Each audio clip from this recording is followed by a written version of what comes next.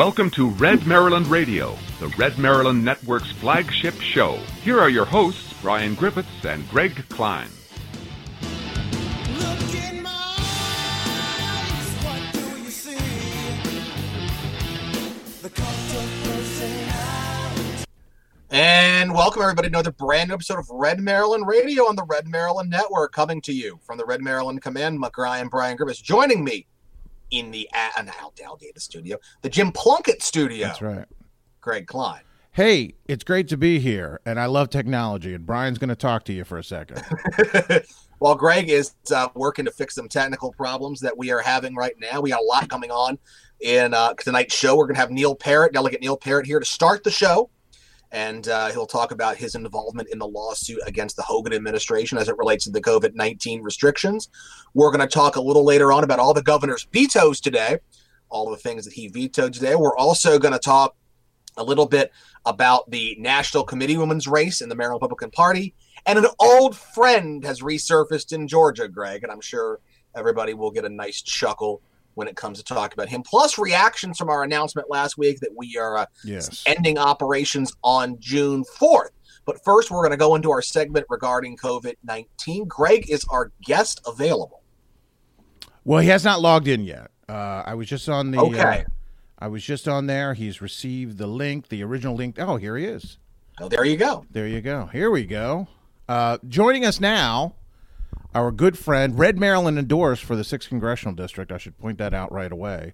Our friend, longtime conservative stalwart in the Maryland House of Delegates, Neil Parrott. Delegate Parrott, are you there? He will be in a second.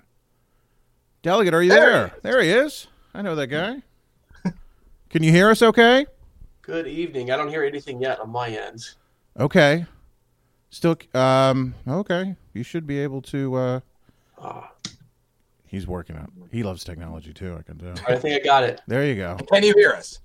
Yes. Excellent. It's great to be here tonight. Well, thanks for joining us. There's a ton of stuff we want to talk to you about. We don't want to burgle all of your time, but obviously the big news of the week that you were involved in, actually started last week, but it's still been in the papers, is the lawsuit that was filed in which you're a plaintiff against the governor regarding these draconian lockdown measures.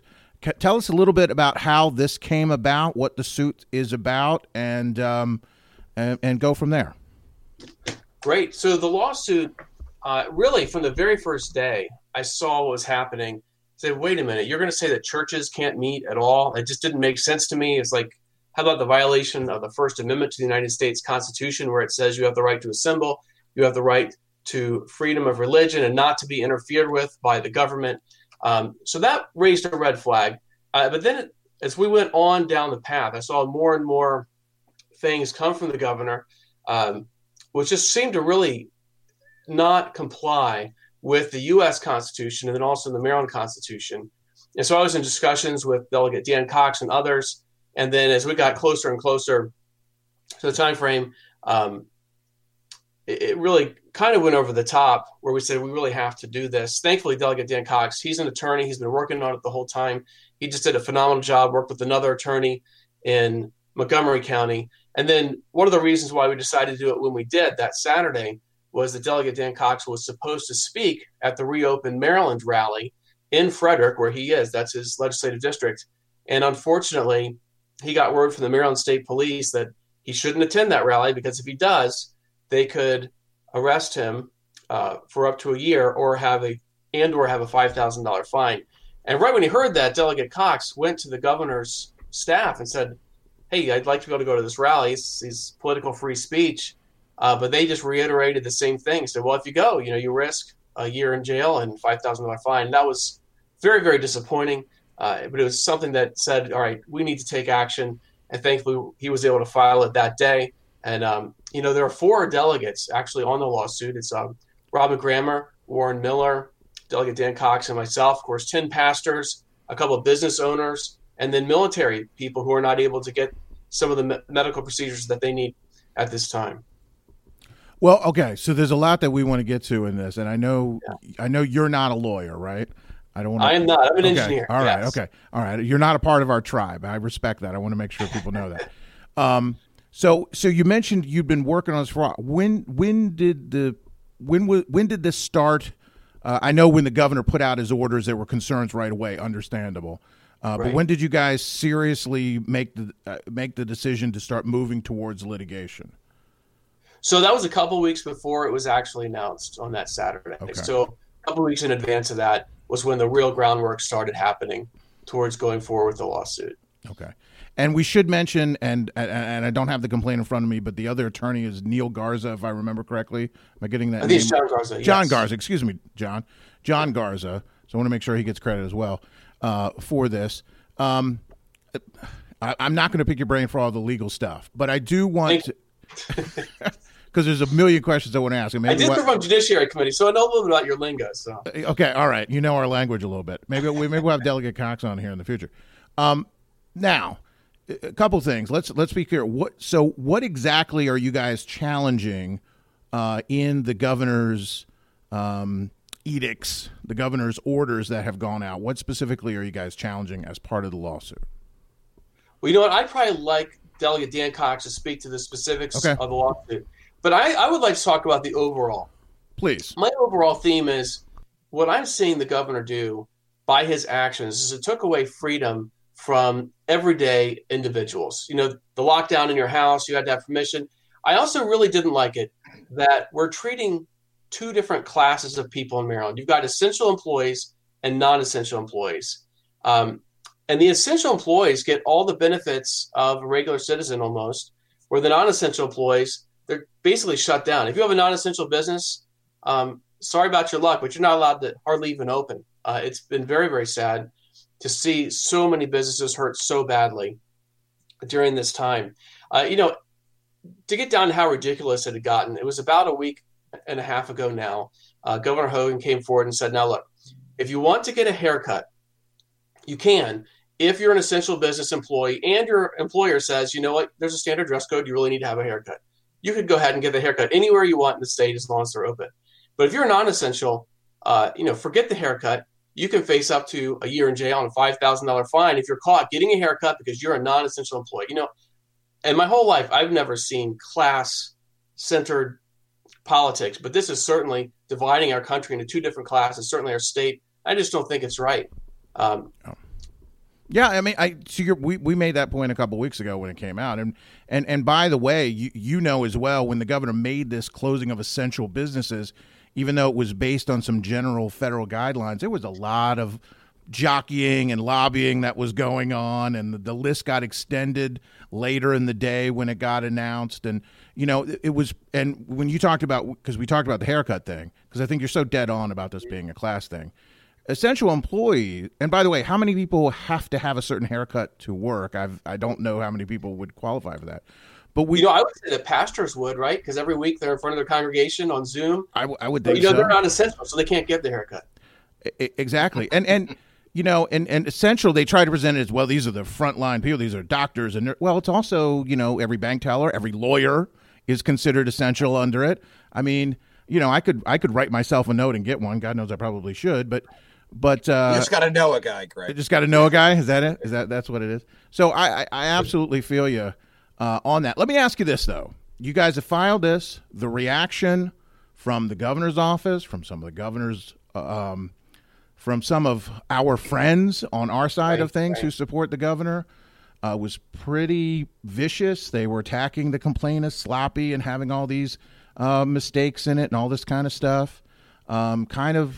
Kind of giving it the back of a hand, saying you guys aren't serious. What has been the reaction you've gotten personally, and how have you addressed that sort of thing? Well, a lot of the people that have supported Governor Hogan, first, I helped Governor Hogan get elected both times. I campaigned for him, put out his yard signs, in advance of the election, on the election, worked very, very hard so that he would win. Obviously he worked a lot harder. It's his campaign. But I was able to help. A lot of people who are conservatives are very, very concerned about the direction of our state and our country right now, that our freedoms are being limited, and they see this lawsuit for what it is. It's standing up for everyday Marylanders and saying, this is not something that we can allow to become a precedent for future governors to be able to take these same kind of actions. It's also not something that we want to condition Marylanders to say, well, it's the governor. We just have to do whatever the governor says. And that's kind of what's happening right now. without any check from the legislature. The judiciary branch hasn't been brought in. I mean, no one except for the governor is making these laws. And he's saying, well, I'm making these laws based on meeting with the experts in the field. Well, that's great. But our society was not built on one person having power. You know, there's been that saying, and I'm not going to say it right, but it's power corrupts and absolute power corrupts absolutely. So now you said it right. You're right. All right, good. Lord Acton would be proud. Yes, you got it. So we can't allow that, all this power in one hand. And that's the reason for the lawsuit. It's really an upper level look at what's happening right now and not to let this happen again. Yeah, there's actually a statement from the Clinton administration. Somebody actually in the administration actually said power corrupts, but absolute power is really neat. So to that end, what's kind of the end game here for the lawsuit? You mentioned precedent and how you want to make sure that there is some sort of precedent established against this. If the governor released the restrictions or some of the restrictions tomorrow, if he actually gave you everything that you asked for in the lawsuit, would you still continue to pursue the litigation in order to establish that precedent in court? Well, if it was up to me, I would, because it's all about precedent. Now, I'm not an attorney, so I don't know what the lawyers on our side would decide to do, or if they're even allowed to, if it would become moot at that point because it's gone away. But if it's not, I think we need to move forward and allow people to know this is just not something that's appropriate. We shouldn't just blindly accept whatever the governor says. And in this case, the governor, Hogan, I believe he's got the best intentions for all of Maryland out there. He really does want to keep people safe. He's really trying to do the best job that he can, and I respect that. But I think it's the way that it's happening without going through the legislature, without going and getting the actual approvals. And even some of these things, even the legislature can't do. The legislature can't violate the First Amendment to the United States Constitution. We can't violate the Maryland Constitution or the Declaration of Rights, which is in the Maryland Constitution. And unfortunately, some of the rules that have been set up, in particular looking at churches or setting up two different classes of businesses, interfering with commerce, to me that does interfere with those founding documents that we need to follow and that are higher law than the regular law that would be set up by the legislators. Yeah, I mean, there's no question.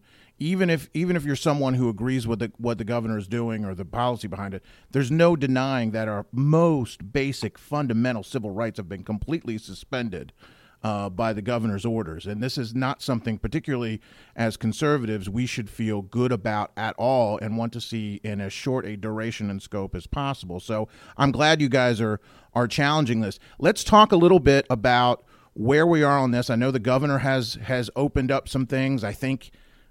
I'm curious to get your take on it. I think some things he could have done a couple weeks ago. I know you guys in the legislature were asking him to do in the Republican caucus. He decided to do while still kind of saving face on wanting the full 14 days or whatever.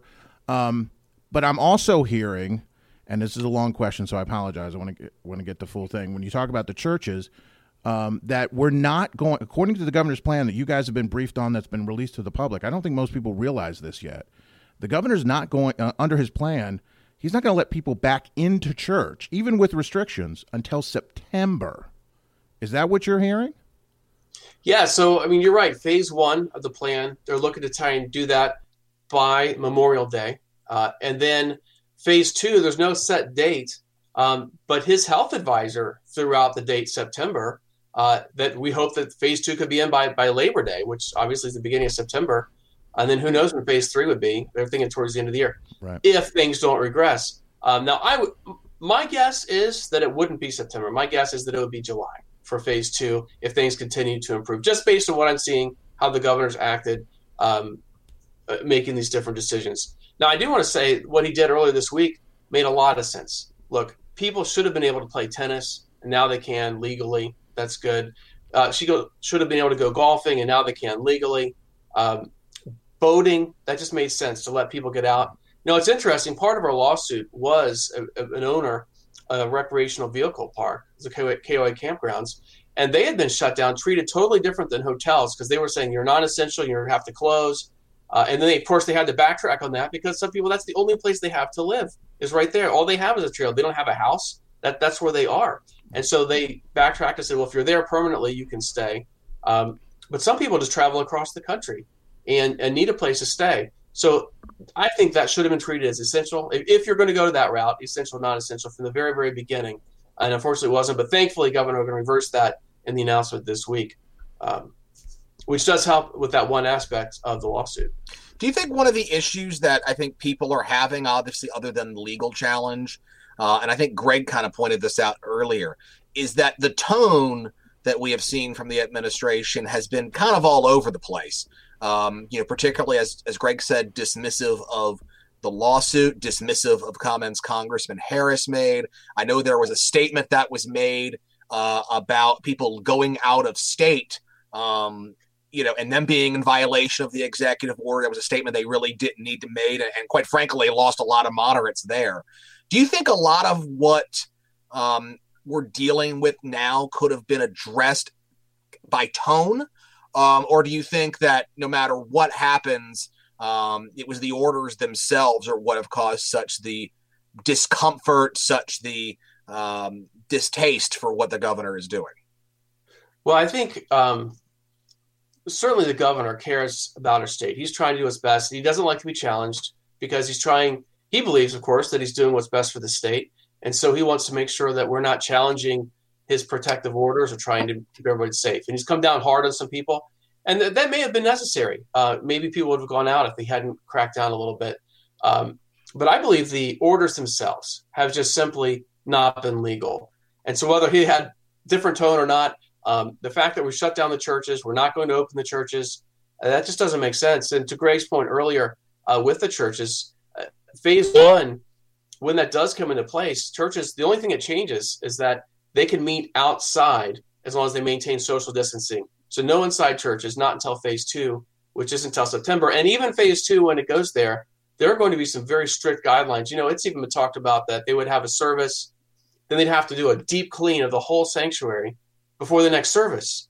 And yet that seems so counterproductive because you need to have 4 or 5 different services so they can spread out the number of people in the churches if it's kind of full. Walmart doesn't do deep cleaning every single half an hour. Okay, now we're going to let the next group of people in it.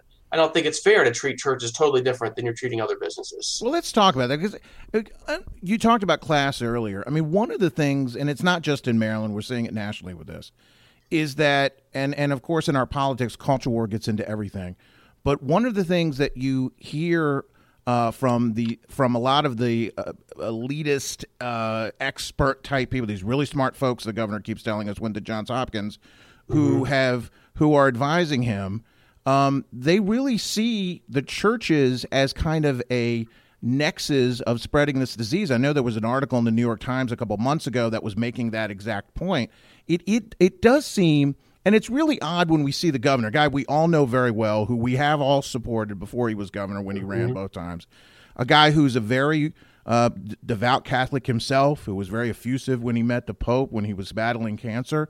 To see this governor so seemingly so comfortable shutting down churches, and by the way, even when we have these openings that you're talking about, even if a small group of Christians wanted to have a celebration of the Lord's Supper, that's still illegal. And as you point out, any violation of these orders is punishable by a $5,000 fine or a year in jail. To have that sort of just unfathomable suspension of free exercise of religion from this governor, I just still have a hard time wrapping my head around it. And my guess is, are there people, I know you're making this point, and this is a big point of the lawsuit, it's a big point of what the congressman was saying. Are there people close to the governor who have his ear who are making this point? Oh, I would hope that there are. But I'm not sure. To me, it sounds like he's listening really just to the medical community almost alone. I mean, there are other people who are there. I know Bob Neal is talking to him a great deal. But again, that's from the health aspect. And, if you're a health person and that's all you care about, well, then you wouldn't want people to get together at all if you can help it. If everybody stays in their houses for the rest of their lives, then we wouldn't have that many diseases. Right. But that's just not reality. We have to be out and working. We can't – this is a whole different aspect I'm about to hit right now. But we can't shut down the economy and expect to be okay as a nation. We're just not going to be okay. We're at unemployment levels now that have reached the Great Depression levels. And this is just completely unacceptable, unsustainable. Not only have we spent $2 trillion in the first kind of bailout to taxpayers, then we came around with about another $1 trillion. But at the end of this year, because of the lack of taxes that we're taking in, we're going to lose $4 trillion just right there. I mean, this is trillions of dollars. And this is debt that we just can't afford to take. At some point, we're going to be close to the level of debt where Greece was when they started to default. And, I'm sure that some socialists would actually like that to happen because they want to see the capitalist society kind of go away. But what's best for our nation and for our people, and really for the whole world, is that we would continue to do well. We can't simply have businesses just not working. They've got to come back to work. And that's another reason why I joined the lawsuit. Well, let's talk about the economics you mentioned. They're talking about jobs, talking about a potential depression. And I think that your neck of the woods out in the Western Maryland counties are kind of more susceptible to this because they're still falling under Maryland's orders, whereas they border West Virginia, they border Pennsylvania, where things are starting to open up a little bit. How have you seen so far the pandemic and the governor's orders affect those businesses? And how much worse do you think it's going to get for them if Maryland remains closed while the states around them, which are, as everybody knows, is not that far away, start to open up? No, that's a huge problem. From day one, I went to governor's office. This was before they closed anything. They announced they were going to start closing things. And I actually drafted a letter that we didn't drop because the next day he actually made the order. But I already talked to his officials and said, please consider not closing Western Maryland. At that point, Frederick to the west, there were no cases of COVID-19 at all. And I said, leave our restaurants, leave our taverns open until such a time when you actually have to close them and treat the state a little bit differently. And we just actually made a letter that we submitted yesterday, from Garrett County, Allegheny County, and Washington County to the governor saying, please do regionalization. We need it. We need to get our businesses open. It's just not hard hitting here. Look at Garrett County. I think they've got like 7 cases. Like, it's very, very, very minimal. And you're right, to your point. West Virginia, they opened up on Monday. And it's interesting, you go down there. I've not been there myself recently, but other people have. And they've said it's as if there's COVID-19 is not even around. Everything's acting normal. And so how is that going to affect our business? I've talked to them, and they're losing, they still have to pay rent, but they're not having the income. And so if they didn't have any savings, those people will never open up again. They're already done. But even for those who had savings and had a great business, they can only stay closed a certain amount of time. They can't go indefinitely. One business owner I talked to said he's got 2 more months from right now, and then he's done. I mean, it's devastating to the businesses all across the state, but in particular Western Maryland's. Yeah, I mean, that's a great point. Another one. I mean, this governor, when he ran for re-election, ran on a record of creating 170,000 odd jobs in his first term. This is a big accomplishment. We had 100,000 unemployed last week alone. We're very close to 500,000 unemployed in a month because of these orders. I know that this was a reaction to what's going on, but this was a direct action of the governor. And so I wanted to get your thought about, and even when the governor waits another week, another week is another 40, 50,000 people who are going to lose their jobs. It's more and more businesses that go out. Time is such a factor here. I wanted to give you a chance to talk about, there's a lot of things I want to talk to you about. Neil, we could keep you here all night. We're not going to do that, I promise you. But what is your sense about when this is over and when you guys reconvene in January, assuming you don't convene before then? And we're going to talk about your congressional race too. So hopefully you move up the chain there a little bit. But how do you think the state's going to be able to react to this and grow out of this with the devastation to the budget, with the job losses, and with all the restrictions we have in Maryland on growing the economy in the first place? We had to fight and scratch for those 170,000 jobs in 4 years. How hard is it going to be for us to come back out of this? It's going to be a challenge. There's no doubt about it. One thing I was very encouraged that the governor did today, you probably saw, is he vetoed a bunch of the really bad bills that passed. Kerwin Commission, thankfully he vetoed it. It needs to go away. It was crazy. And I really appreciate what Red Maryland did. You exposed it for what it was very early on, and then you let us know who voted for it, who voted against it. I was surprised by some of those votes. But I'm sure there are reasons. But I'm really thankful. The governor vetoed that today. That had to happen. he also vetoed this tax. I called it the COVID-19 tax on like Netflix and all that needed to go away. I was thankful that he vetoed that. And I know he vetoed some other things as well. We are going to have to take serious steps to try and get our economy back on. If you look at the debt from Maryland, we have a debt that's already very, very high. And every single year we kept raising it. When you looked at property taxes, it's supposed to be able to pay for the debt and the interest on the debt, but it's not, and it hasn't kept track of that anywhere close to that recently. And it's, if you look at the chart, it's more and more and more of our debt and interest on the debt is going to come from the general funds. So we were already spending way too much and having the state of Maryland live too large. And it's going to be hard to cut it back, but we're going to have to if we want to balance this budget, or we're going to have huge tax increases, which, I'd be completely opposed to, because that's the tax increases. Then they're just going to send more and more people out of the state, more businesses out of state, and make it harder for those that were hard hit to keep going.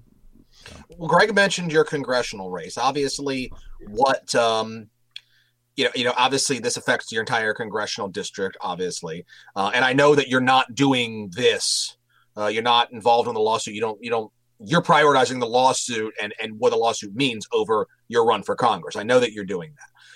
How has the entirety of this pandemic, though, how has that affected your campaigning? How has that affected your strategy? And do you think the lawsuit is going to help you or hurt you running against David Trone in the general election?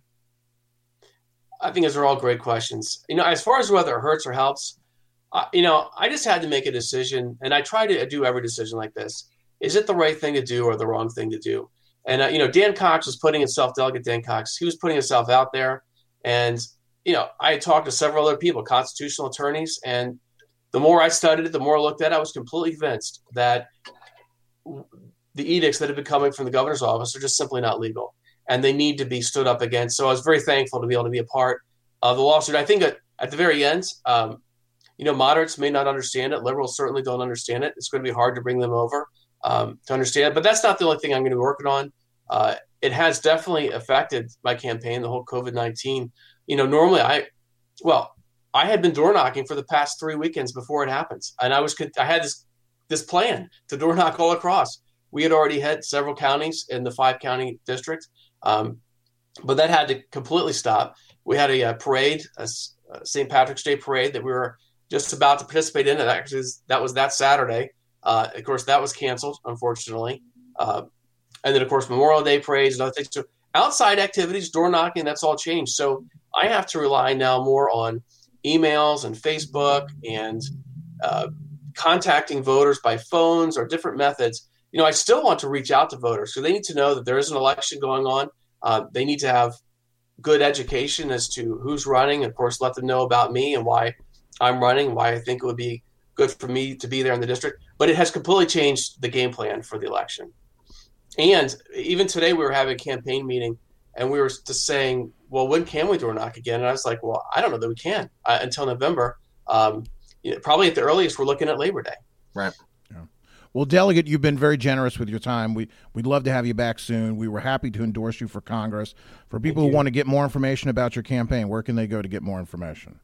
So they can just go on the line on web. It's on parrott2020.org. It's on PARROTT 2020.org. So parrott2020.org. And before I go, Greg and Brian, I know you guys are shutting this thing down.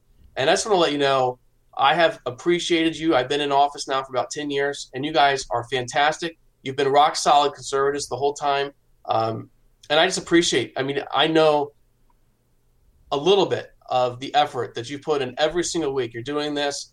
You put on that conference in January. And I just want to give you kudos and say thank you for serving Maryland for all this time. It's a huge deal. I'm sorry to see you go, but I do understand it. And I just want to say thank you. Well, we appreciate it. Yeah. Thank you very much. And we feel very much the same about you for all the good stuff that you do in Annapolis for a long time. So thank you as well. Thank you.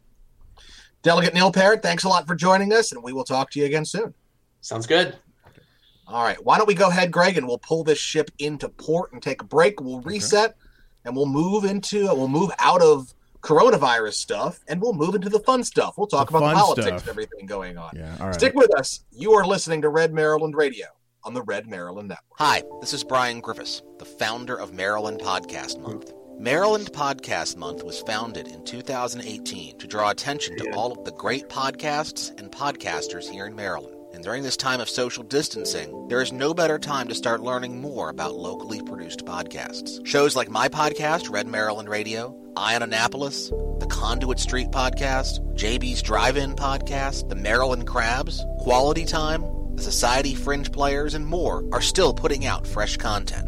Visit MarylandPodcastMonth.com to learn more about these great Maryland podcasts. That's MarylandPodcastMonth.com. And we thank you for your support of local content.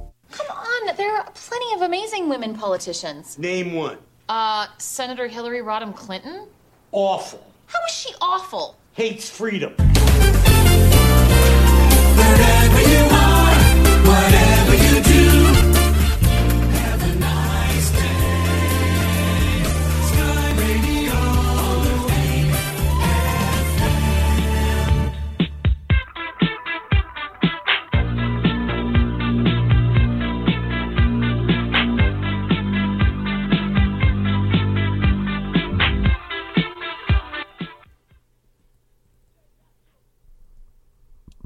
Yeah, I thought we're we were back. going to wait for the German. No, we don't have to do that. We got a lot to get through. Okay. Sorry, we don't have time All for right. all that. I was nonsense. waiting, and nope. The nope. sands are running out of the hourglass, my friend. We have to. We only have so many of these shows left. So That's true. Hey, I'm and- Brian. He's Greg. Welcome back. yeah, and thank you again to Delegate Parrott, who's great. We could have him on for an hour every week. I mean, he's one of the good ones. He's one of the ones that doing what we do, it makes it worthwhile. I wish we had 50 of them. It would be nice. It would be. nice. It'd be a lot better state too. I can tell you that. So let's talk about vetoes and Yes. bills passing today. Today was the 30th day Yes.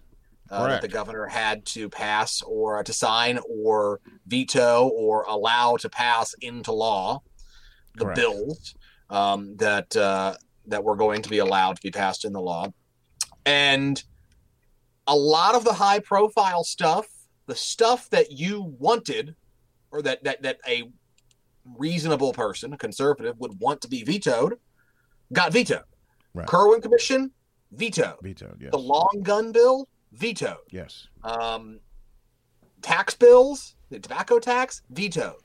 The digital sales tax, the digital taxes, Yes. vetoed. Yeah. The only bill that was passed that was really financial in nature, which is disappointing, is the Pimlico bill, Right. the bond bill for Pimlico, and we can talk more about that in a second.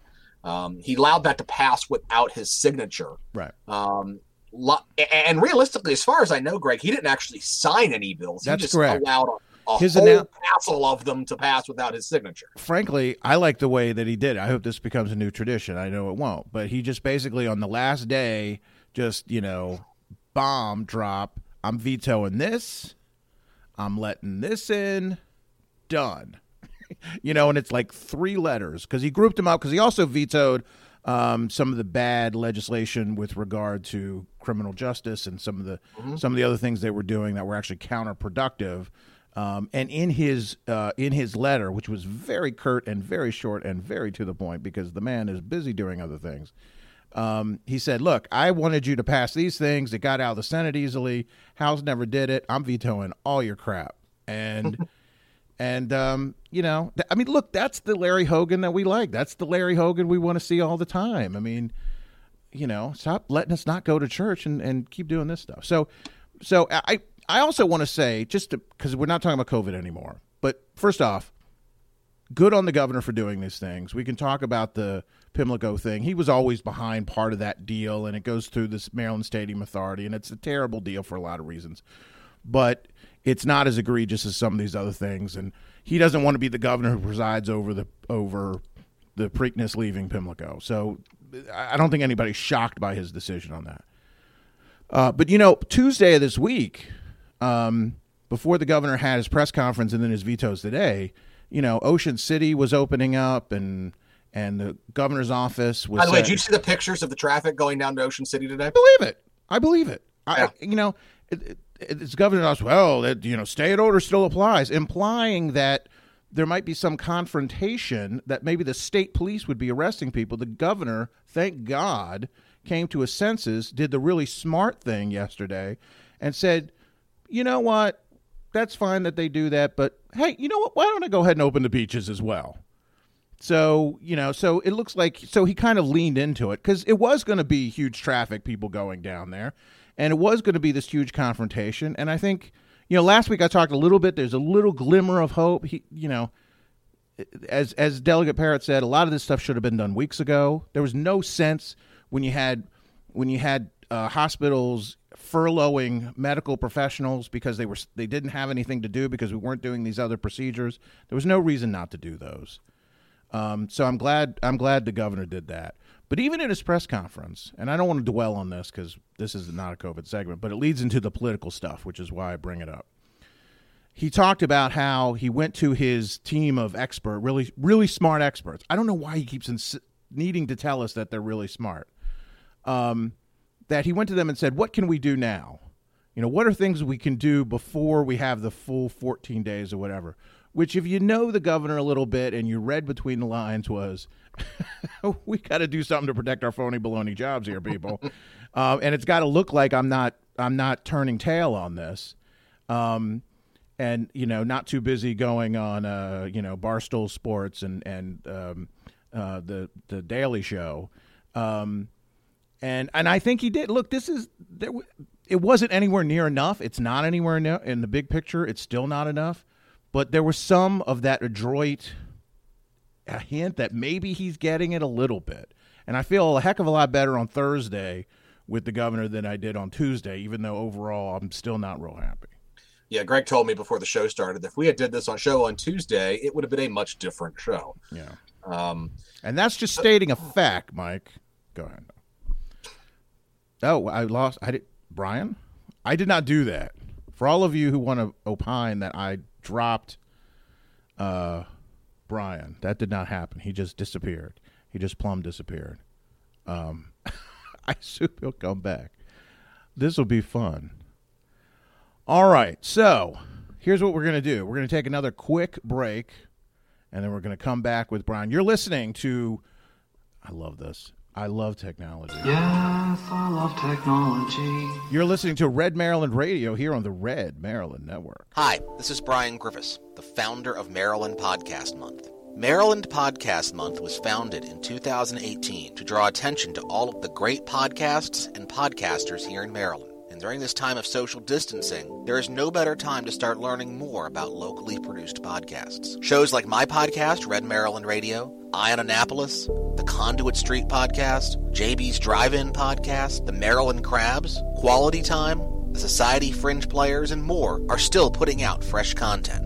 Visit MarylandPodcastMonth.com to learn more about these great Maryland podcasts. That's MarylandPodcastMonth.com. And we thank you for your support of local content.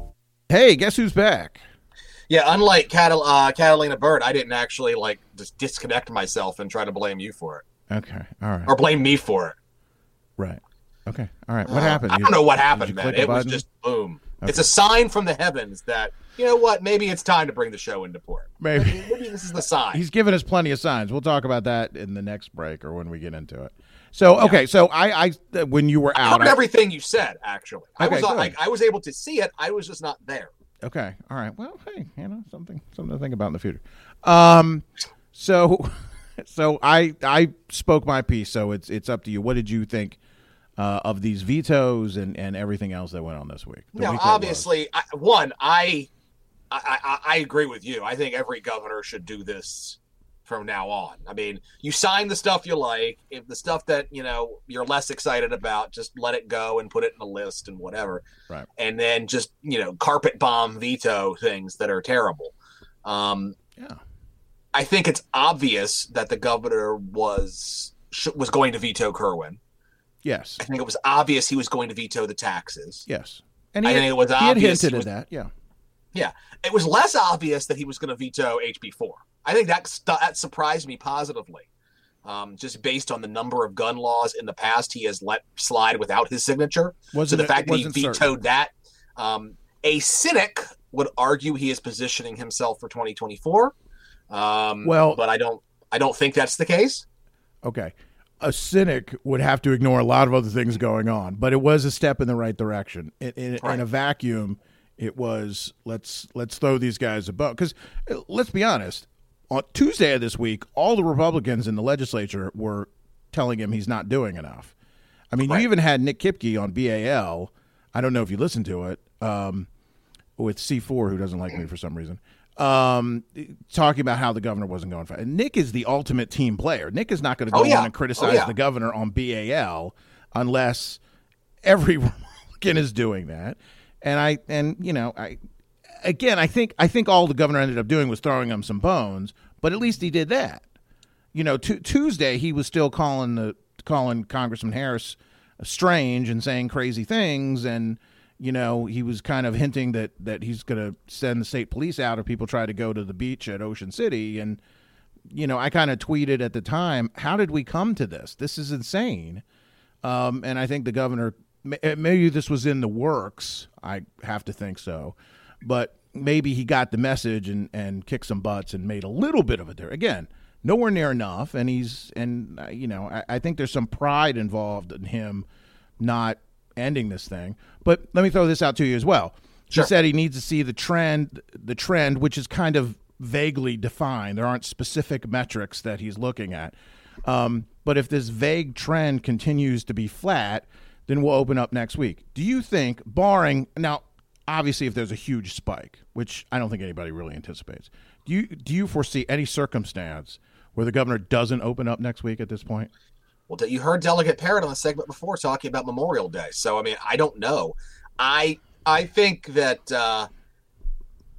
I think to an extent, right, that either he's going to announce that we're open by next weekend, or he's going to announce by next weekend what day we are opening, and that day will be before Memorial Day. I think you can. I think if it gets to Memorial Day and people are still stuck in their houses, that's when you're really going to see, like, you're not going to see the cosplayer patriots out there. You're going to see the people who are actually like mad as hell and they're not going to take it anymore.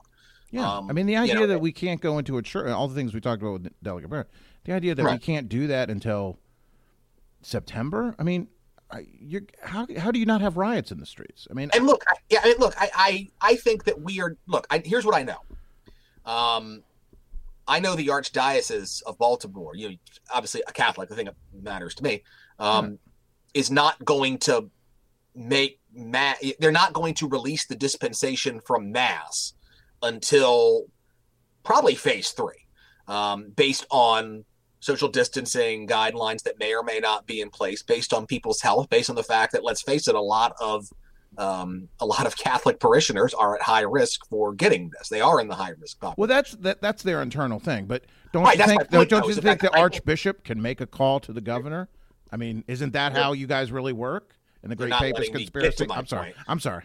My point being is the fact that I think if you did open things up, I think you're not going to see everybody run to church at once.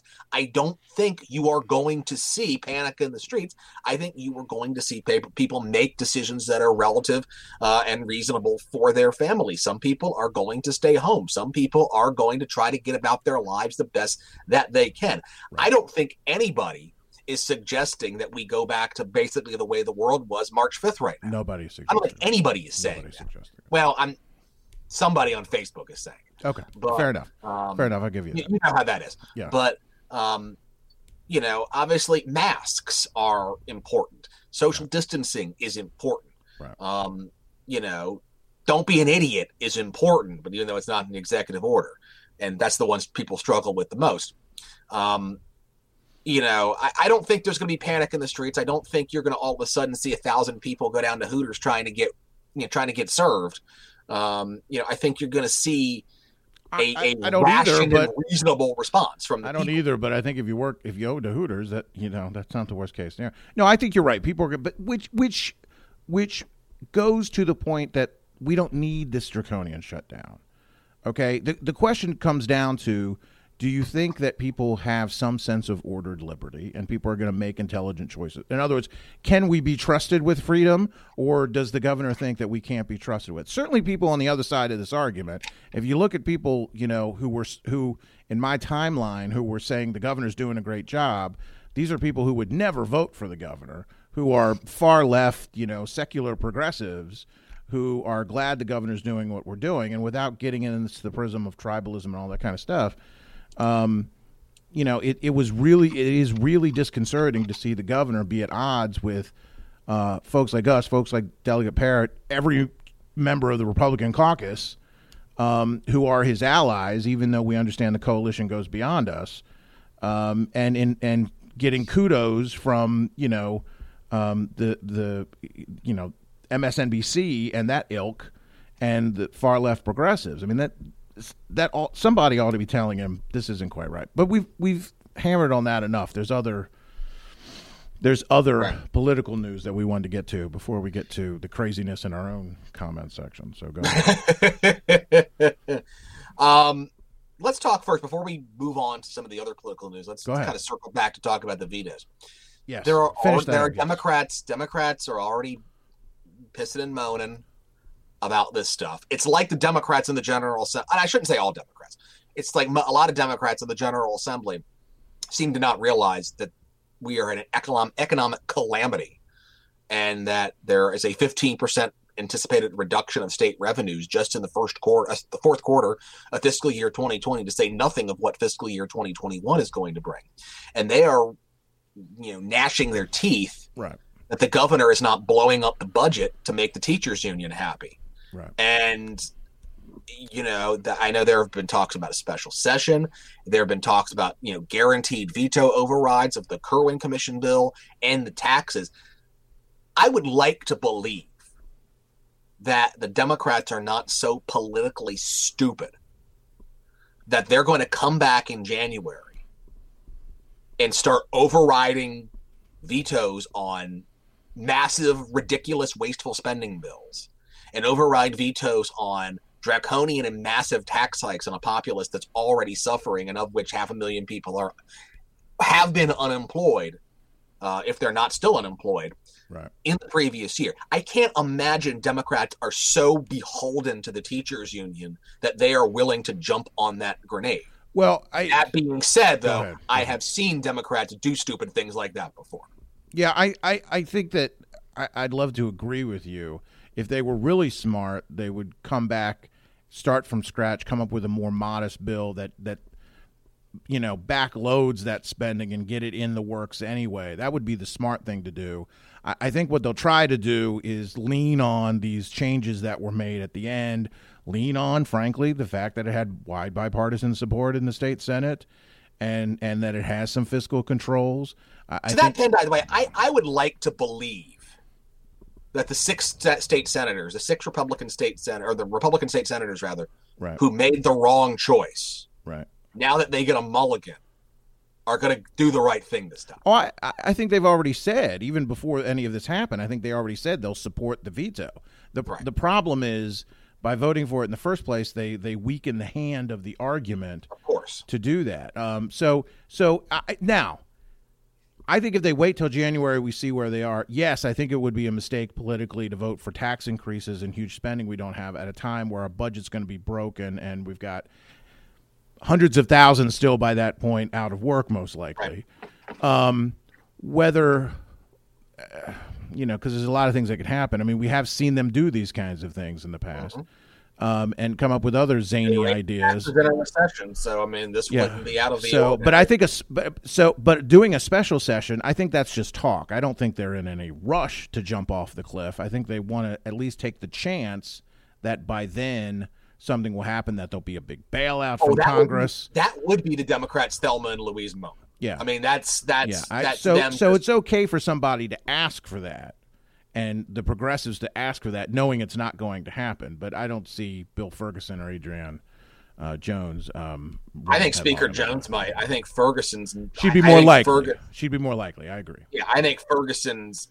Ferguson obviously is much farther to the left than Mike Miller ever was, but Ferguson is a lot more, I think, savvy to He's read the trying tea to be. leaves. He's trying to be. Yeah. Yeah. I think he's trying to. And that's obviously this. When you talk at the Senate vis-a-vis the House, that's how it's supposed to work. Well, it's how it works, whether it's supposed to be or not. So, I mean, we'll see. Well, But that's true. That's somebody else's problem. We're going to be gone by then. The duck pen can cover that. Sign up now, duckpin.com, facebook.com/theduckpin, Twitter @theduckpin. There you go. So I had to get that plug in there. That's right. Well, I set you up for it, so it's fine. Hey, and we have people who are signing up to participate. Wonderful. So who will be writers. So if you want to write, let me know. Wonderful. So we have a couple other things we want to talk about. Go ahead. Let's talk about something that's hilarious. Let's talk about Congress, and let's talk about a congressional race in Georgia. Now, you'd be wondering yourself, Brian, why the hell are you talking about a congressional race in Georgia? Well, if you read redmaryland.com, you would already know that our dear, close, personal friend, Charles Lawler, is running for Congress in the great state of Georgia as an independent, right, running on social justice. I couldn't make this up if I tried. Now let's go to some backstory, okay? Charles Lawler was born in Georgia. He moved up to Maryland for reasons I don't really know why he moved up to Maryland. But Charles Lawler moved up to Maryland in 2009 and was going to run for governor. Problem, 2005, I think it was. He was going to run for governor. Problem, he didn't meet the residency requirements in order to run for governor. Blamed the State Board of Elections, by the way, for why he was disqualified. Ran for Congress instead. He was a rock star in certain segments of the party. And he ran a respectable race for Congress in 2010. Started running for governor. If you go back in the archives, you can read all sorts of fun stuff about his race for governor, including the hilarious draft campaign that. We lost him again. I think it's Charles Lawler who's getting involved in that. And now I'm stuck here and can't make this bigger. What is going on here? I love technology, guys. I really do. Anyway, Brian, I was critical of Charles Lawler at the time. I'm not surprised he's gone back to Georgia to do this thing. Brian has always kind of made a project out of him, so he's a little more fired. Let me have Brian back here. He's back. He's back. Almost. There he is. There you are. I think your Comcast internet really sucks. Don't blame me. Don't blame me. How dare you? So he ran for governor, tried to run for governor, right, in 2010, ran for governor in 2013. There's actually a hilarious interview on redmaryland.com. You go back in the archives about us interviewing him about his draft campaign at an event promoted by his draft campaign. And nobody to this day has still explained how that sausage got made, but whatever. Rolled out of a van that was misspelled. The worst Republican statewide campaign I think we've ever seen. Managed to get 13% of the vote. Took 3 positions on issues like the Purple Line and marijuana and stuff like that. And then after he got blown out of the governor's race, he then managed to run for county commissioner in Charles County. A Republican withdrew from the race so he could get nominated to run for county commissioner. Correct. Down there. Apparently didn't do much work. Got blown out there. Charles Lawler is the only person in Maryland history to run for 2 offices in the same year and lose both of them. And he was not long for Maryland after that. Not too long after the election, he packed up and went back to Georgia. And nobody had really heard hide or hair of him since. And it just so happened I came upon a website that said Charles Lawler for Congress. And there he was, running for Congress. Very slickly produced videos, very nice production values. Right. Not a whole lot of substance there. What's that? Telegenic guy. And he's always been a great speaker, a very telegenic guy. He just, I don't know what the guy's about anymore. The guy, he had always been a very libertarian leaning conservative. Now he's talking about social justice. He'd always been a Republican. Now he's running as an independent. He manages on his website to never once mention the state of Maryland. He mentions he was a former Republican chairman, but never once mentioned he ran for governor, ran for Congress, and lived in the state of Maryland at all. There's a certain type of person who just feels the need to run for office. And it's not that they're running for office because they have any like core principle or core values. Right. Like a core pet issue. Like there are people, the rent is too damn high guy. You know who I'm talking about, right? He's run for office a gazillion times, but he's got an issue. He wants to talk about his issues. People like that, people who run as libertarians all the time, people who have their issue. And they're not really running to win. They're talking about running for their issue. Do you remember Robert Kaufman? Do you remember him? No. Socialist Democrat, ran in every frickin' election, but he wanted to talk about socialism, and he wanted to talk about his issues, and he wanted the leading candidates of the Democratic Party to talk about his issues. Those type of people I'm okay with. Those type of people I respect. But when you start talking about guys like Charles Lawler, I put him in the same boat as people like Ray Bly, and same boat as people like William Newton, who think that they are entitled to be a member of Congress or an elected official, and are going to continue to run for that office without any sort of qualifications for that office, and expecting that the third, fourth, fifth time is going to be different. I don't have a whole lot of time for that. That fact that Lawler then packed up, went back to Georgia, and abandoned his principles and abandoned the Republican Party speaks even greater volumes of his seemingly incessant desire to be elected official and prioritizing that over any sort of political lodestar or compass. Okay. Greg, I don't know what you want to say about this. You feel better? No, he's a perennial candidate, and he's looking to get elected, and there are a lot of people like that in politics, and I don't disagree with you. I don't get as worked up about it as you do, because I think, frankly, he had better chops than some of the people you mentioned, but you're right. There's a certain part, and it's true a little bit of everybody who runs for public office, but it's certainly true of people who run, that it's an ego trip. And that it's an ego stroke, and every campaign is a vanity campaign, and I think that's part of it. What I think when we were the things that I was more interested in, I thought were more relevant when Mr. Lawler was running for governor, was the people who thought that he would. I mean, there were people saying he was the only guy who could win. People like Blaine Young, who supposedly we've supported all these years.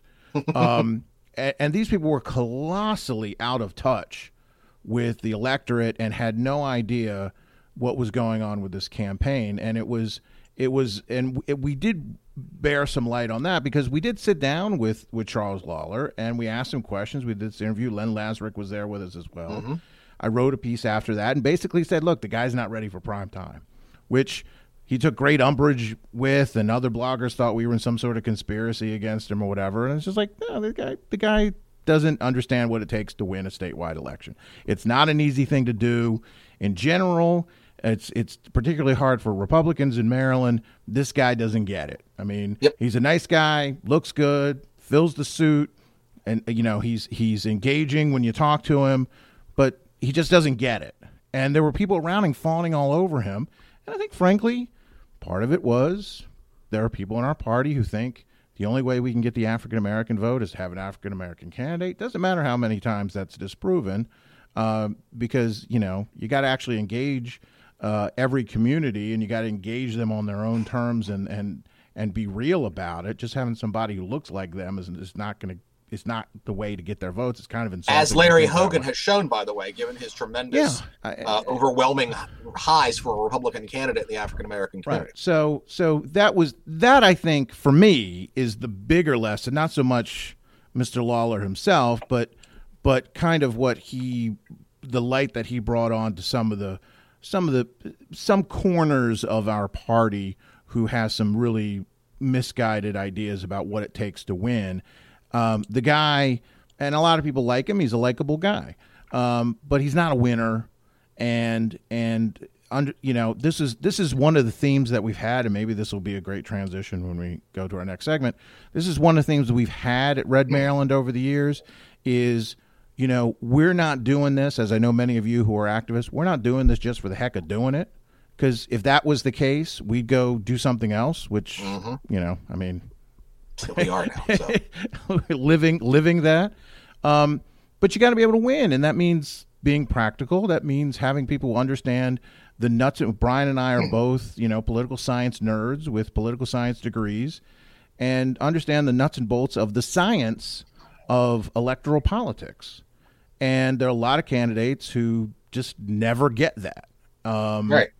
Some who get it brilliantly and are wildly successful. The first name that would jump to my head is a guy like Justin Reedy, who, literally when he was, 25 years old, was teaching people how to do this stuff. Now he's a state senator. He's going to end up being whatever he wants to end up being. He gets it. And, unfortunately, a Charles Lawler type didn't get it. And it was frustrating to see people who think he's this wonderful thing, that he's the secret ingredient. And it's like, you understand that that's not the case. So for me, that was the bigger part of that story. So I'm not surprised he is where he is, but I hope some people learn something. How a lot of the people, I'm wondering, and we've seen it on some of our comments on Facebook, I'm wondering what a lot of the people who supported him in 2014 are saying now about his rediscovered wokeness and social justice warrior. Well, some of them on the comments on your piece. Some of them were, hey, he's a nice guy, leave him alone. Most of them were, oh, I can't believe this. Some obviously, he burned bridges with them and had some bad feelings, and we know some of those guys. So, it's interesting. But yeah. So there you go. And read the whole story because it's interesting. Let's talk a little bit about the National Committee Women's Race. Yes. Which... This is the dumbest race that's ever happened. This is the stupidest election that's ever happened. This is another. Let me set it up. Okay. Before you do that, this is a topic I'm going to let you talk about because the whole thing is stupid. You don't care. Yeah. It's there's no prize for winning. There's nothing important of consequence in this race. So of course it's dumb and petty and personal. And if you find that amusing, you're going to enjoy the presentation Brian's going to give you right now. The floor is yours, my friend. So. The race for National Committee Woman, Diana Waterman versus Nicolee Ambrose. Spoiler, I am for Diana Waterman, obviously. Everybody, I think, is aware of my personal dislike and distrust of Nicolee Ambrose from the way she has treated me, telling lies, rumors, innuendos, whatever about me. She has surrounded herself with some really crappy people, and she's in it for the attention and embellishing everything she does, pretending like she invented the Super Saturdays, for example. The difference... I can turn over that unreleased podcast we did to the Duck Pen if you want to release it there. Save you some time. Needless to say, Nicolee Ambrose is not a good human being. I will say that straight up. And if anybody who doesn't like it, I don't care. She treated me like crap. She treats other people like crap. She uses people. Okay. Ultimately, and I think Diana's a much better person, no matter what history that we have. And obviously there's a history with Greg having run against her for state party chairman. Diana has always been somebody who puts the party first and has been on the up and up. Okay. Ultimately, the difference between Diana, and I say this as somebody who supports Diana because she's a better human being than Nicolee Ambrose. Ultimately, the difference between Diana and Nicolee, as far as who fills the National Committee Woman seat, probably isn't all that much. Okay, both have worked for the party, both know people at the National Committee. Diana's a better choice, but again, what's the prize here? The thing about this race is how this race has now become just about anything other than the two of them. It's now turned into a intramural squabble between certain factions of the Republican Party. Partially, it's got to do. There was a video that was released the other day accusing Diana Waterman and Brandon Cooper, the first vice chairman of the state party, of being never Trumpers. Hilarious, considering Nicolee Ambrose is the one who tried to derail Trump's nomination at the Republican Party convention in Cleveland 4 years ago. Be that as it may, whatever. But now you've got this squabble between the Trump campaign, like big Trump campaign, and Matt Adams and Gary Collins in the middle of it, and Brandon Cooper's in the middle of it, and now Dirk's in the middle of it with their cease and desist orders. And this race for National Committee Woman has become an avatar for all of the petty bickering in the Maryland Republican Party. It's not even an issue of who is the better National Committee Woman anymore, because it's now turned into this just giant pissing contest between the Trump campaign and Matt Adams and people who may be mad with this person or who may be mad with this person. It's a shame, actually, that we don't have an in-person convention to watch, because I think the Friday night of that convention would have been hilarious to watch. The convention obviously is in a week and a half. We'll decide who the who the National Committee woman is at that. The problem is this race and everything surrounding this National Committee woman race has become an avatar for whatever problems people see in the Republican Party, whether people are mad at Matt Adams, people are mad at Brandon Cooper, people are mad at Diana, people are mad at Nickley, people are mad at Dirk, people are mad at Hogan, whatever. This whole pissing contest between the big Trump campaign and Matt Adams' Trump organization, whatever, that's between them. I don't understand what happened. I know that there are other dynamics here and factors there too. Greg, when we talked about this race a couple weeks ago, you said that it was based on your experience running for state party chairman, that it was very similar to a class president election. Right. Middle school class election. Yeah. Yeah. Middle school class election. This makes your campaign look like Kennedy Nixon 1960. I mean, the difference in because when you ran for state party chairman, you guys were talking about issues. You guys were talking about fundamental differences in how the Republican Party should be operated. For all the this is a personality contest between people who are now who aren't even in the race to start with. It's a bad reality. It's the weirdest, dumbest election I have ever seen. And by the way, I've resisted the temptation at this point, but you almost had a fight with Matt Adams. I think you have a bad relationship with Brandon Cooper. I mean, you have. I'm fine with both of those guys now. So you've had your own previous episodes in this soap opera as well. I hear what you're saying. I totally believe it. It's beneath these people, frankly, or it should be. It's silly, all of this over. Nobody should care, frankly. Not going to win Maryland. Spoiler. Yeah, I don't think that was in play. So relax. Yeah. So it's all going to be okay. All right. Yeah. All right. So anyway, let's bowl through. We're not. It's already. Let's bowl through because and I'll set this up this next segment. Sure. We made our big announcement last week. It feels like a month ago. Of course, every week. Time is moving at a glacial speed. It's not good. We made our big announcement that we're winding down. Many of you were very gracious in the response. We did get a little bit of media, which was, and Brian actually mentioned during the show, we got some. So we'll talk a little about that. And we also got some of the comments we expected. And there were a couple comments in the Facebook that if you were listening and Brian broke out the part where we talked about winding things down from last week's show, that you could just see that part. God bless you all. You went to Facebook and kind of proved our point, some of you, and so we can talk about that as well. But let's talk about, because we should thank people who were gracious to us. First off, Maryland Matters wrote a piece. You mentioned it during the show. The only quibble I would have, and I don't want to be quibble because it was nice that they mentioned us and they said it was a big deal and we appreciated that. They said that I was going back to my law practice full time. It's always been full time. Okay.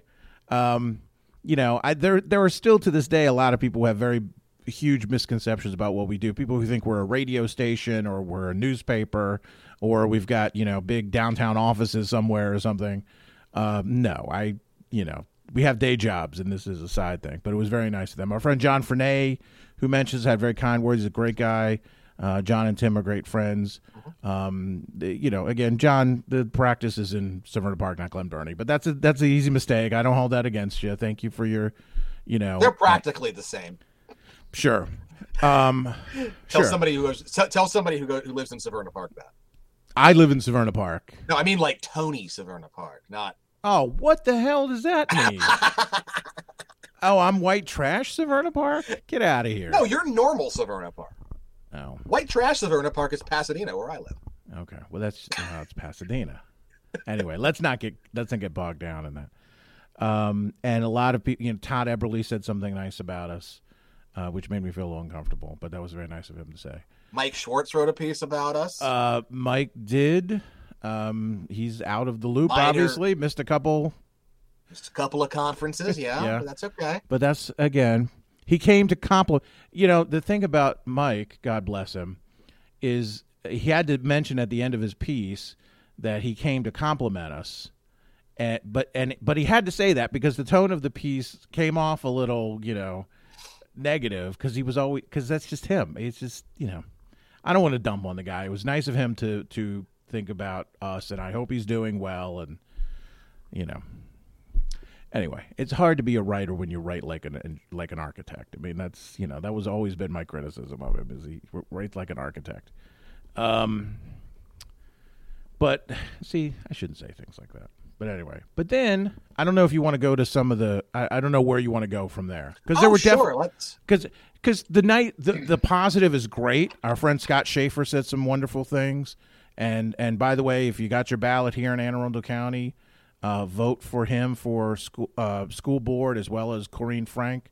They're great. Red Maryland endorsed both absolutely. Mentioned in my column that posted today at the Capitol. Yeah, absolutely. They're both great, and these are the kind of candidates we wanted to get elected to the school board, and we knew if we had an elected school board, we could get people like that on the school board. So they had some very nice things to say. But I'm not comfortable with the praise. I want to get into the negative because but I want to give you a chance to thank people as well.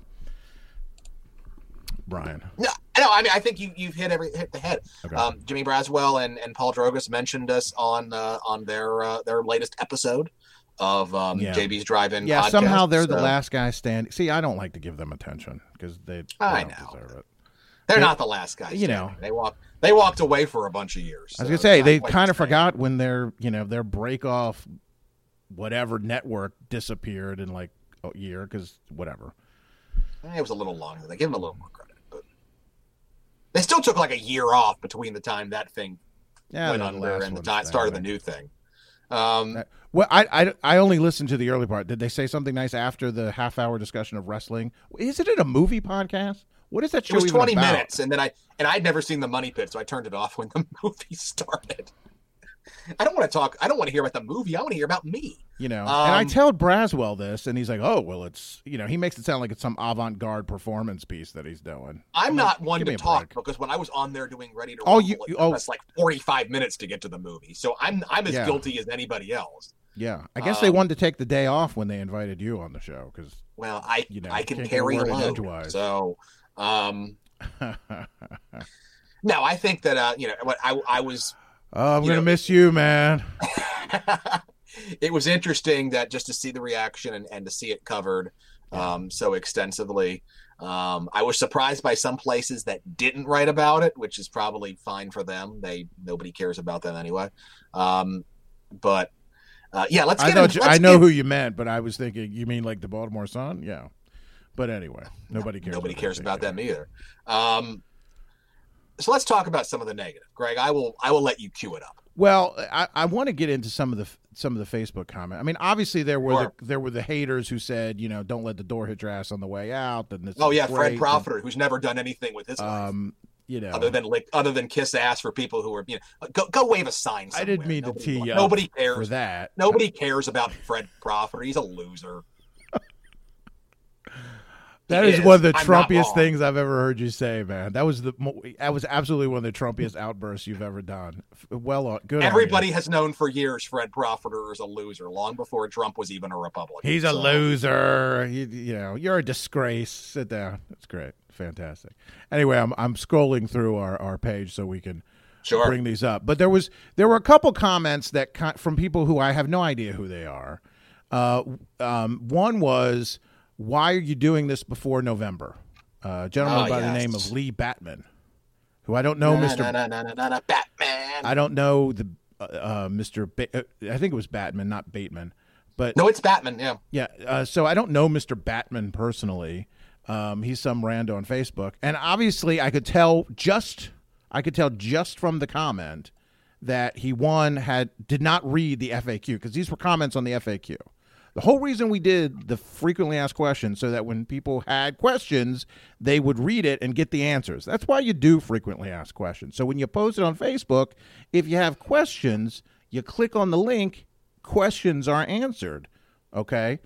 So I knew right away, number one, the guy was thinking we should stay through November because of the presidential election, which is not going to be contested here in Maryland. So, I mean, wake up. And two, he obviously didn't read the thing to understand why, because one of the big reasons that we're sick of doing this is because we put all the work into these articles and nobody even clicks the links. To wit, Mr. Batman. So I let it go for a while, and then I couldn't resist, and I went in and just asked, did you read the article? No, I'm busy. I'm working. I'm like, well, thanks for making our point. All your questions were answered in the watch your tone. You might want to check your attitude. Yeah, you might want to check your attitude. Like, yeah, I'm going to check it right out of here, fella. And then we got and by the way, if you go see these, click on their Facebook pages. I mean, these are people who have Facebook pages full of, Trump memes. Mm-hmm. Okay? These are exactly the kind of people that just drive us nuts. And, it's not worth doing this for people who obviously aren't even paying attention to what we're doing or listening to what we're saying, but yet still feel the need to make comments and make criticisms. He was criticizing the fact that we're leaving without even having the slightest idea why we were doing what we were doing. Yeah. And then there was another one in there, and I forget the woman's name here, because I do want to call these people out, because I'm just, if you want to understand why we're doing this, and I appreciated and I appreciated Neil saying he gets it, because I know he deals with that. I will say this, and we did get other praise too. Senator Reedy made some nice comments. Oh, he was great. That was very gracious. I think all of the legislators who have chimed in have kind of definitely indicated, I get it. Yeah. No, you're right about that. Here it is, Cindy Bond. Backing down and allowing liberals to control the media is going in the wrong direction. I'm sorry. We only did this for 13 years, Ms. Bond. I'm sorry that's not good enough for you. Maybe you do the heavy lifting that we. How many podcasts have we done? Just podcasts. Like 1,500? 1,800. 1,800 podcasts, Ms. Bond. I think by the time that we put the last show, I think will be number 1,803 in total. 18, of which only 400 and some are this show. Talk about the Refuge, talk about the Broadside. We've done a lot of other shows.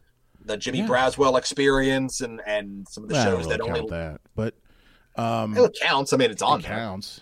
Jimmy, and by the way, they took great umbrage with you suggesting you were the first to do video podcast. Do you want? Well, to I was that? in 2007. Remember Brian Griffiths Minute? I remember the Brian Griffiths Minute. Yeah, I remember the Brian Griffiths Minute, but obviously, our dear friend Mr. Braswell and his gang of fools kind of forgot about that. Thought people forget innovators, Greg. People forget innovators. Tell me about it. So go check Ms. Bond. I mean, this is the kind of stuff. Again, we expect it, and you wonder why we say the more negative the better, because this is just we're laughing at this. Because this, the praise is very nice, and we know a lot of you appreciate what we do, and that was very kind, and I'm glad you appreciated the work that we did. Brian's going to do his own thing. Maybe somebody else will step up with this. You hear things all the time. The reality is we've been hearing things for years and years and years, and things kind of sputter and start and don't go anywhere. I think one of the things that we're proudest of, that we can hang our head high when we're done, is that we stuck to it. We did it. We kept it going. We did this show every week. We did posts, whatever. It wasn't always easy.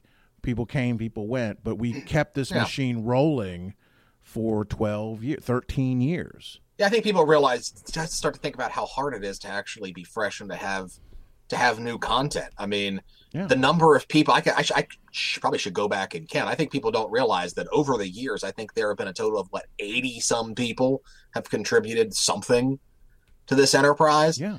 And I mean, there are people, and we can tell the story. There are people who are contributors to our website who don't even know who we are. Like Ambassador Ellen Sauerbrei. Yeah. She was a contributor to our website. Go ask her if she knows who Red Maryland is. She didn't know me when I ran for state party chair, I can tell you that. And that was 7 years ago. Yeah. And There are people who did one post and then left. There are people who we asked to be contributors and made a big deal of it, and they never wrote anything. Right. There are people. Greg's talked to. Oh God, I can't remember how many people you've talked to over the years about joining the podcast. Yeah. I mean, you know, we're not going to name names. But... No, I'm not going to name names either. But that's another thing. People, I want to do a podcast. Great, let's do it. We're totally supportive. Let's do it. And you know, people get busy and they don't. It's hard to do. It's hard to have the discipline to do this week after week after week, year after year after year after year. Yeah. Especially when you're self-motivated. So, and we're not making any money doing it. So this is on top of whatever else we do in our lives. It can be a grind. I think for the vast majority of the time we were doing it, it was a lot of fun. Yeah. I think that's changed a little bit. I mean, we still have fun doing this, but it's not as fun as it used to be. You know, and the Cindy Bonds of the world don't help. I'm just saying, or whatever her name was. You know, they kind of suck the soul out of you a little bit. So, I mean, I hope somebody does come along. Somebody could. Hey, it's wide open, man. It's wide open. And we talked about it before. There's no reason why we shouldn't have a conservative-funded outlet to compete with Media Matters. We absolutely could.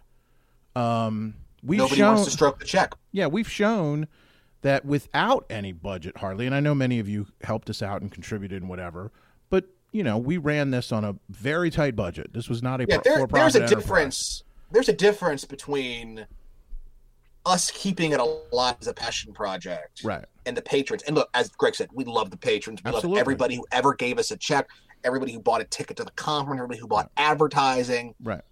But people had this and continue to have, believe it or not, this expectation. There was a call we got a couple of weeks ago from a candidate. We could play the clip if you want. I don't care. No, it's not worth it. Yeah, no, I know. Who wanted our advertising, who called our office and wanted to talk to our advertising representative. One of our account executives. About advertising. Right. And there's just, I think to a extent it's a compliment. Yeah, no, I think people think we're that good. Yeah, I think when people and that we're making all this money. I think when people think we're a radio station, they hear Red Maryland Radio, maybe they've heard the show somewhere and they think, oh, well, what station are you on? That's part of it. Now people didn't know what podcasts were. I think people get to know that a little bit better. No, and it was an extension of the WAMD show too. And at the time, back when we started this, we wanted to jump back to terrestrial radio. Yeah, and still do. I'm not going to give that whole story, but we've tried. We have time still, not today, but we've tried. We've tried over the years in fits and starts to get on there, and obviously what we do on the Eastern Shore with GMD is a great relationship. That of course. We have. And we have friends at BAL, and maybe some enemies too. I don't know. But we've even been on WCBM. I don't know. Sometimes I think we're too CBM for BAL and too BAL for CBM. Maybe that's just me. I don't know. That sounds about right. But anyway, such is life. Such is our lot in life. So I just wanted to take the opportunity again to thank everybody who had kind words, and everybody who did, we thanked. So it's not like I follow my own advice. When I say, when people ask you happy birthday on Facebook, you say thank you. Everybody who sent us a message, we said thank you. Greg is literally the only person I wish a happy birthday to on Facebook, because I know he'll get on me if I don't. Well, no, I won't get on you. No, see, that's not true. I won't get on you if you don't wish me a happy birthday. I'll get on you if I wish you a happy birthday and you don't thank me. Well, you're the only person I actually go on my Facebook wall and thank on my birthday. Well, there you go. Because you're polite. You're polite. You're not like Andrew Langer, who's too important. Only to you. He has. Well, I appreciate that. He's too important. He has too many. He's just. He's awash in well wishes, and so he's got to do it. Matt, we didn't do that. We got a lot of people who thanked us. We thanked you individually. I also wanted to thank you all for that. And we're not fishing for that, so you don't feel like if you didn't send us one, you got to. No, that wouldn't hurt. But I definitely enjoyed the negative ones as well. Yeah, I mean, there were definitely some people who were happy. Because there's always people who don't get it, or there's always people who think they know what's going on, and you know what? Go kick around somebody else. To finish up your point, though, about I don't think we kind of got to the point. You know, how is Red Maryland pay? I always made the joke when we would go out to talk to people. How is Red Maryland, funded? And I'd pull out my wallet and show them, pull out my credit card, and kind of make the point. It's like we're paying for this for the most part. It has gotten to the point where I think everything will have been reimbursed from our 13 years. I think so. Well, for the we haven't been keeping an accounting because we've been contributing, and a lot of people have been. But even that is a very low budget. I mean, that's what I'm saying. The big step to get you to a Maryland Matters is you got to be able to have people who do this full time. If somebody was able to pay us, of course, Brian and I have incredibly successful careers, make huge salaries, so it would be impossible to match. But if you wanted to pay somebody to do it full time, that's a whole nother level. That takes money, and there's more than enough money out there. Let me put it this way: we couldn't probably make Maryland, but based on how much money we have spent over the course of this enterprise, right? I don't think we could pay Maryland Matters payroll for a month. Yeah, no, I think that's right. I think that's 100% right. I mean, we were happy last year because we cleared for the leadership conference because we cleared 5 figures as far as ticket sales and sponsorships and stuff like that. And even then, we barely made a profit. No, that's right. That's right. We were happy with that because it wasn't a profit making venture, and we had a great event. So yeah, absolutely. Yeah. So I appreciate the fact that people think that this is some sort of full-time endeavor, who think that we're so good that we've got staff and account executives and stuff like that. When people wanted to talk to an account executive, they talked to me or Greg or me. If they want to talk radio station, I guess we should be flattered. People think we have a radio station, but by the way, the program director, they talk to Greg. Yeah. By the way, I've been to a number of radio stations. Some of them aren't any better than my office. Many. You and I have been to some that are worse that we've been on. Some of them are nice, but it's But that's why I laugh when Maryland Matters says I'm going to go practice law full time now. Well, I was always doing it full time, Josh. That was the problem. So the fact that we got as much done as we did. I think is a testament to that, and a lot of you appreciate that. And by the way, the duck pin is going to be the same way as far as budget goes. I mean, if somehow, some way, it turns a profit someday. Well, if you had some secret financier that I didn't know about, I'd have been upset. So that's fully what I expected. And if you do have one, good on you. Somebody wants to invest in that Michigan, so let them have it. That's what I say. I'm teasing. I mean, if somebody wants to write a check, I'll listen. But I also know if somebody had written a check a long time ago, we probably wouldn't be ending this in 5 weeks. And to that point, because we brought it up before, it came up during the show. Yeah, I know. Somebody came to me. I forget who I was talking to. I was like, "Oh, well, what are you guys going to do with Red Maryland? It's a valuable, that's a valuable brand." And I'm like, "Well, we value it very highly. We know that people identify with it. Value is kind of it's kind of a vague. If you're talking money, no, I don't think it is. It never was. It wasn't intended to be. If someone wanted to buy the brand and monetize it, one, they would ruin it. It'd be like, it'd be the old gain the world but lose your soul kind of thing to try. And even then, what we do here, what we're about, the value that it has, is not going to be making money, which is why people don't do what we do for profit. And that's why, well, not many, some do, but they're in a different space, Well, they don't they're the people who are doing the stuff we don't want to do, which is talk about Trump all day. Oh, that's what I'm saying. The people aren't going to do what we do. This is a very small niche. And you have to be the over the top, you have to be angry. You have to be talking to the Trump super fans all the time. Yeah. And you got to do the Dan Bongino shtick to make it to make it work. But it's the reason that Maryland Matters isn't making money. Right, that's not their model. They're a foundation. They're a nonprofit foundation.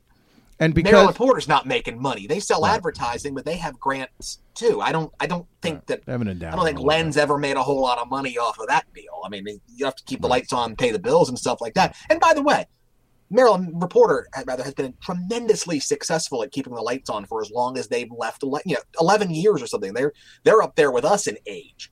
And So Len that's does tremendous. and Len does a great job, and he's been a friend to us. And Usually. we've had our tiffs with him, to be Yeah.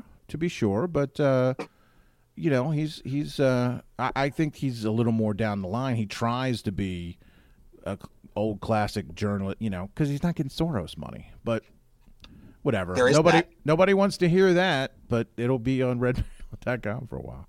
So anyway, I don't know where we were going with this, except to acknowledge. We were the talking reaction. about how the brand probably doesn't have value, but look, if somebody wants to stroke a check with a lot of zeros, we'll listen. Yeah, we would. It has tremendous value to us, and I think it had tremendous value in what we were doing, and people who were thanking us, like Delegate Parrott and other folks who were thanking us for what we did. We appreciate that. It does mean something to us, because that's, not that we were in it for the praise. We were in it because we believed in it, but praise is all we got. So Indeed. Why don't we put a bow on this episode? Yeah. It's a good place to wrap it up. Thank you, everybody, for watching. Thank you, Delegate Parrott, for joining us. Check out parrott2020.org for information about his congressional campaign. Red Maryland endorsed, of course. that's right. Go to redmaryland.com. You've gotten your ballot. Go learn about all the primary stuff.